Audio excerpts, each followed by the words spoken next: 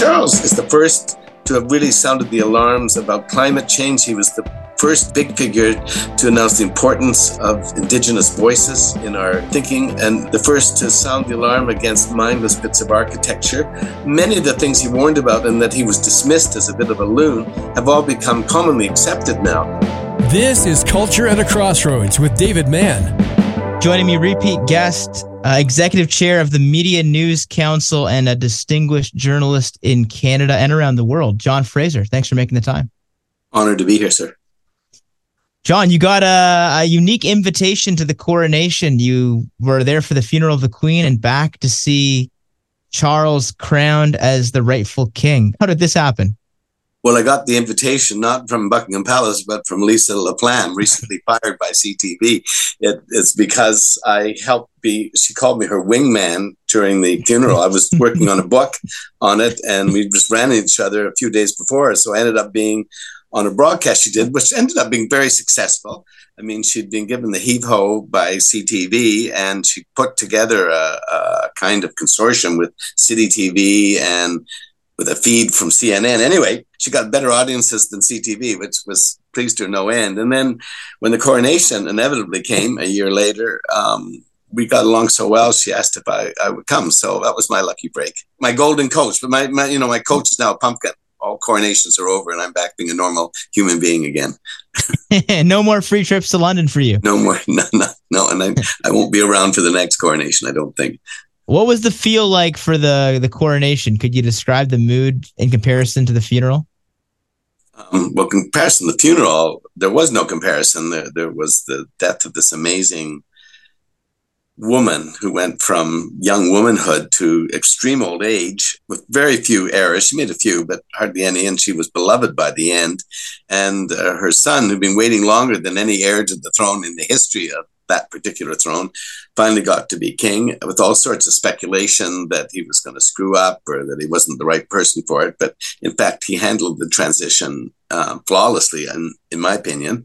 And he's been doing a good job since. But the mood during the coronation was happy and celebratory, but it wasn't anything like the mood for the coronation of Queen Elizabeth II. And Dave, I have to tell you, I remember the coronation. I was born in 1944, so the coronation was 53. So I would have been 9 years old. We lived in Toronto, and we had one of the few television sets in the neighborhood. So half the neighborhood was in our living room watching this on a tiny little black and white TV set. But I can remember the fever. It's a boy's memory, but that wasn't around for Charles. That's changed. It was almost a quasi-religious feeling at that coronation. And this one, it was a passage of a baton, and it doesn't make the monarchy less relevant, especially to our parliamentary system, but it is a different thing than when she got crowned. You mentioned in the book, 12 Days in London, some stones, and they symbolize sovereignty. Yeah.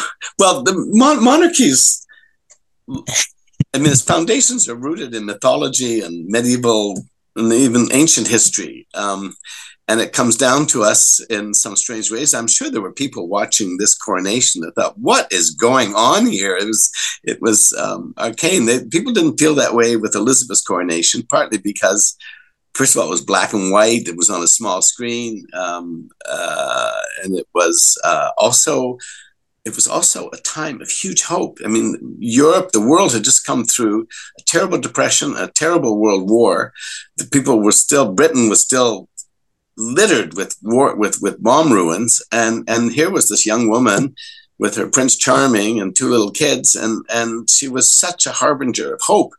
Well, Charles he's the longest waiting heir to the throne in the history of the throne, and he's come and he assembled all of the symbolism of monarchy: the orb, the scepter, the crown, the royal jewels, all of that. But it didn't quite seem quite the same. What came through to me was that this is a decent man who's taken on a job that contrary to what a lot of people think, for the life of monarch is to some extent thankless. I mean, sure, he's got nice residences, but he's also got the same. He's got family problems like every family on God's earth, and he also has a huge responsibility to continue an institution and not be the last king. And he won't have the same amount of time that his mother had. He's got what, 15, 20 years. I don't know. I don't want to predict his death, but he's not going to be on the throne for more than about a quarter of the time his mother was, if that. What would you make of William, who's now in the wings? The people's attention turned to him a little bit more? Yeah, they will. Probably have to get their eyes off his wife, where a lot of the focus is. William is a great model of Windsor men. He's not like his brother Harry. He's sort of more plain, if I can put that politely. He's like his grandfather, George VI, great-grandfather. And the Windsor men, he's not a very controversial figure, although, I mean, any sovereign in waiting can become controversial, but he is an unformed entity. So the verdict's still out on him, I'd say. And your assessment? No, I was about to say, he doesn't have as good hair as young Mr. Trudeau, but... Who does, though, right? No, and he doesn't have much hair anyway, William. Coming up to over a year now since the passing of Elizabeth II, I mean, you said in our last conversation, you have full confidence in Charles, and that confidence has been backed, you would say? It's been warranted? Oh, yeah. It's the one thing he has to do in this country, he has to get here. We have to see him. His mother used to say, I have to be seen to be believed. Well, it's the same for him. We have a system that works quite well, particularly with its Canadian components through the viceregal offices of Governor General and Lieutenant Governor. But we need to see this person that we are honoring with being our head of state. And it has to make some sense. He has a real opportunity to do something much more than his mother did, which is to help us with the great scab in our history, which has to do with Indigenous reconciliation. And he has a good record on that going way back. He even took some heat for it when he said we should listen to Indigenous voices because they've got great truths to tell us. And that was part of the file. Some people said was part that he was sort of a bit of a Looney Tunes, but he took it seriously, and he's got real friends in the Canadian Indigenous community. So he has a chance to make a unique contribution to this country in that file. And I hope to God he does, because we could use it. Sure could. You mentioned in the book, John, that you did have one encounter one-on-one with the outgoing Queen. Have you ever had any encounters up close with King Charles? Yes, but they weren't quite.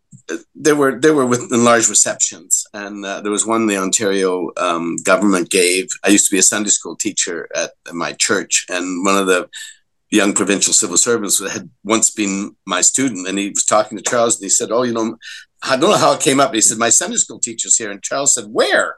And he turned around and pointed to me, and he said, "A Sunday school teacher. There's not many of those left around, are there?" And I said, "No, sir, and I'm not one anymore." And he asked a bit about that, and we had some others. It was just a sort of, there was about 400 people in the room, so it was what you call a minute and a half conversation. I did see him run a meeting of the United World Colleges in Wales. There's a Canadian one out in the West Coast, just outside of Victoria, the Lester Pearson College. I've been there, yeah. Well, this is Prince Charles. In those days, was the sort of honorary patron. Right, and Prince of Wales, yeah. What killed me was that some grandees come for this big meeting. Galen Weston, the late Galen Weston, who was the head of all those stores, Loblaws, he arrived in a helicopter. Armand Hammer, the billionaire, arrived in a convoy of 6 limousines and was preceded by a security force that had lead screens, so wherever he sat, had around, and Prince Charles came in a Ford Escort with one bodyguard, and that impressed me hugely. That how low key he kept that. So I think that's the man too. He's so many things have been said about him, and his whole life is a pretty well an open book. I mean, my God, he's practically has a microphone, wakes up to a microphone. Is some of his most, he's been humiliated and all sorts of things throughout the problem first marriage, but he's persevered because he has a sense of what he's supposed to do, and he has stuck truly to it. So to me, he's an admirable human being, and we're lucky to have him. His wife, Camilla, there was a season where she was consort. Now she is officially queen. Could you explain the difference there? Well, I think that's all to do with the troubled first marriage. Is she was not going to become the second Princess of Wales. They weren't going to try. Diana was this beloved figure, and the divorce was taken badly by a lot of people. So there was a personal story of tragedy, and then there was this big public story, this sort of movie magazine business, and the famous quote about this is a crowded marriage, I think she said in the interview. But I think the thing was not to sort of besmirch the memory of Diana by making Camilla too quickly take over some of the roles that would have been Diana's, which people were probably thinking about. But they were testing the waters, I think. Even sovereigns have to test waters to see what's acceptable. And I think it was decided that she had proven her value and her worth and deserved the honor of being seen as his proper wife, and the wife of a king is a queen. That's the way it goes. I don't think it's more complicated than that. It's helpful. You also brought up in this book the significance. I mean, we talked about this last time, just this story that couldn't have been put together for a movie. I mean, The Crown wouldn't have been able to come up with a script as good as what went down with how Elizabeth had this amazing life, and then even how she went out with the change of guard in Parliament in the UK, and then where she passed and in Scotland, and how is that part of the UK responding to Charles, given where they were not that long ago with even some independence notions? Well, I think independent Scotland doesn't mean it's not monarchical Scotland. Even if they went their independence, it would be a bit like Canada, which would be a federal system. I guess that's what would happen. But of course, the whole independence movement in Scotland's been thrown on its head because of what's happening to that Scottish Independent Party. But in any event, the royal family has deep, deep ties to Scotland. And Charles is a direct descendant of kings of Scotland after the death of Elizabeth I. I think the way that old Queen managed her death is one of the most brilliant things I ever saw. I mean, she died in Scotland to make the point that she was queen of not just England. The fact that Scotland was the first place, that sort of changed the sort of equation of the internet. And so you saw it truly. The core was an international monarchy. Is the Queen of Scotland, Queen of New Zealand, Queen of England, Queen of Wales, Queen of Australia, Queen of 16, 15, 13, how many other realms still acknowledge her?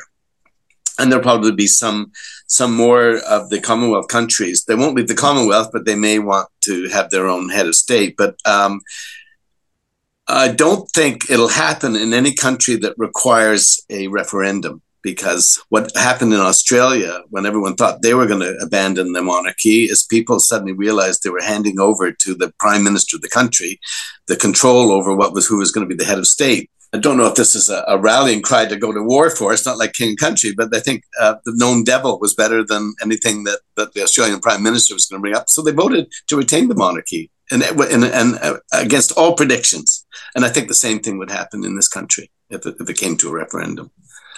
But it's not going to be a referendum. It still has to be our system, because we are a system, an involved parliamentary system. So it's crown and parliament, and each parliament that recognizes the crown, and that's each of the provinces, and I think the territories, have to agree to it, plus the House of Commons and the Senate. And I don't know anything in the history of this country that leads you to believe that we have any degree of unanimity on anything. But we hang in there. We're still a good country. Could you break down a little bit of the vice-regals in Canada, how that works in conjunction with the crown for the mini Canadians that are not aware of this? It's an evolution in which, because the monarch cannot be living in all the countries that they are sovereign to, can't even live all the time in Britain. So it's an evolved system in which distinguished citizens in the country and in the federal system, in the provinces that have individual parliamentary units, there is a name taken which is recommended by the prime minister to the sovereign. It's in effect chosen by the Canadian government, but it is officially recognized by the sovereign, and they are the crown's representative. They're a regent. Often it's just in the office of the prime minister that the ideas come. Prime Minister Harper had a system in which he had a committee under the leadership of the clerk of the Privy Council in the Senate. It was also known as Black Rod, and there were different people in different provinces that were there to vet likely candidates to recommend to the Prime Minister. The idea was to give Mr. Harper 5 names that he could choose and recommend to the Queen. And it was a good system. And I was on one of these panels for appointment of a lieutenant governor in Ontario. And when the Trudeau government, Justin Trudeau came in, I remember, I think I told you this story, David. I recommended to an official in Trudeau's office that whatever you thought of Harper, he had a good system for choosing viceregal figures. And he said, yeah, they're very proud of that, but we think we can do better. And their better was poor old Julie Payette. Whatever you think of it, it was an unvetted appointment. They went for sort of flash and headline without checking things out. So it was a tragedy on several fronts for her too. And the Governor General, in conjunction with the Lieutenant Governors, they're sort of the Lieutenant Governor be pretty independent. I mean, they are the force to which a provincial legislature has to get their legislature approved. It's pro forma, but it's done. You could say that the Governor General is first among equals, but the Lieutenant Governors are pretty independent souls. They're not subservient to the Governor General, although some Governor Generals think they are. That's kind of similar to like a premier to Prime Minister. Yes, exactly. And try putting down a premier. Doesn't always go over so well, does it? John, you said that this was a man who was largely ready, who was largely, working all this time, couldn't have been more prepared for the job. William, you're still kind of waiting to see what he's going to bring to the table. What are you expecting to see from him in the next little while? Like, are there particulars that you're going to be watching with a close eye? Well, I've watched to see which causes he supports. He's become like his father. He's become a person in waiting, and there's no rule book for heirs to the throne. There's lots of precedent for completely screwing it up and doing badly. His father was the longest waiting heir to the throne in the history of that particular throne. William and his Kate are contemporary figures, and they will want to identify, particularly with their generation and the ones coming of their children. I don't think he's not going to be a controversial figure the way his father was as Prince of Wales. I don't see William doing anything like that. I think he'd be much more like his grandmother. He will be very conscientious and serious and mind his P's and Q's. His father was much more of the king was much more of in one sense, a loose cannon, although he knows his constitutional duty backwards. I'm not worried about that. But I don't see William speaking out the same way, but I think he'll be a great constitutional sovereign. I think you have to be kind of almost unworldly patient in those jobs because large parts of it are thankless. You're just a symbol, and you have to breathe life into the symbolism and make it relevant. And so you have to choose what you're doing. And I think he will choose a very low key way to do it. And just finally, I mean, you alluded to being the Sunday school teacher for a season, and we talked about last time and the changed wording that King Charles is no longer defender of the faith, but defender of faith. And obviously he's serving a contingent of people who are far less religious across all these different countries in the Commonwealth. Is there something to be said, though, for the religious faith that brings about a reverence to this role and to the person and how they do it that could be lost at all with Charles not having the same devotion that his mother did? The Queen had a longer time at it. And she also had her ups and downs, particularly during the period of the death of Diana. For people like me who revere the role of the crown, he doesn't have to prove anything. To me, he's a decent human being who understands this country and will be a fine sovereign. For people who are more Republican nature or who are largely indifferent, which I think is most Canadians, he just has to show that he is relevant. And the best way he can do that in Canada is through the Indigenous connection. And that is something no previous crowned head has done in this country. So it's something worth watching. Great. Well, thanks for making the time to chat again and give us a little update on where we're at in the world of of the crown, and appreciate your contributions. Thank you so much for asking me. Well, we are gaining more knowledge about King Charles, that's for sure. John Fraser just knows this so well. Such a gifted writer, too. If you can pick up a copy of that 12 Days in London, A Funeral for a Queen, wow, just incredible. And as they say, time will tell to see what kind of king Charles will be exactly. But it is rather unique that he has to live in this huge shadow of his mother. It wouldn't really matter who you were. I mean, every one of us would be living in this massive shadow. She was a phenomenal public figure. Now, considering Charles is already in his 70s, his reign isn't expected to be so long. In fact, some would argue that he's already at the end of his life. At the end of his reign? And with this kind of reminds me about one of the kings in the history of Judah. Do you know which one I'm talking about? His name was Joash. He became king at the ripe age of 7. Most kids were still learning how to tie their shoes, and Joash over here had graduated from toy action figures to having his own soldiers. And during the years of King Joash, Judah was right with God. I mean, they repaired and restored the main place of worship, the temple. Life was good. At least it was from the outside looking in. What was really happening was Joash was confiding in the priest Jehoiada. He was older, wiser, and the one with all the answers. So when he died, King Joash consulted others. And these others contributed to Joash really erasing his steps. He abandoned the temple, began worshiping Asherah poles, idols, and it was like, how can two parts of your life look so different? It's simple. It comes down to who you surround yourself with.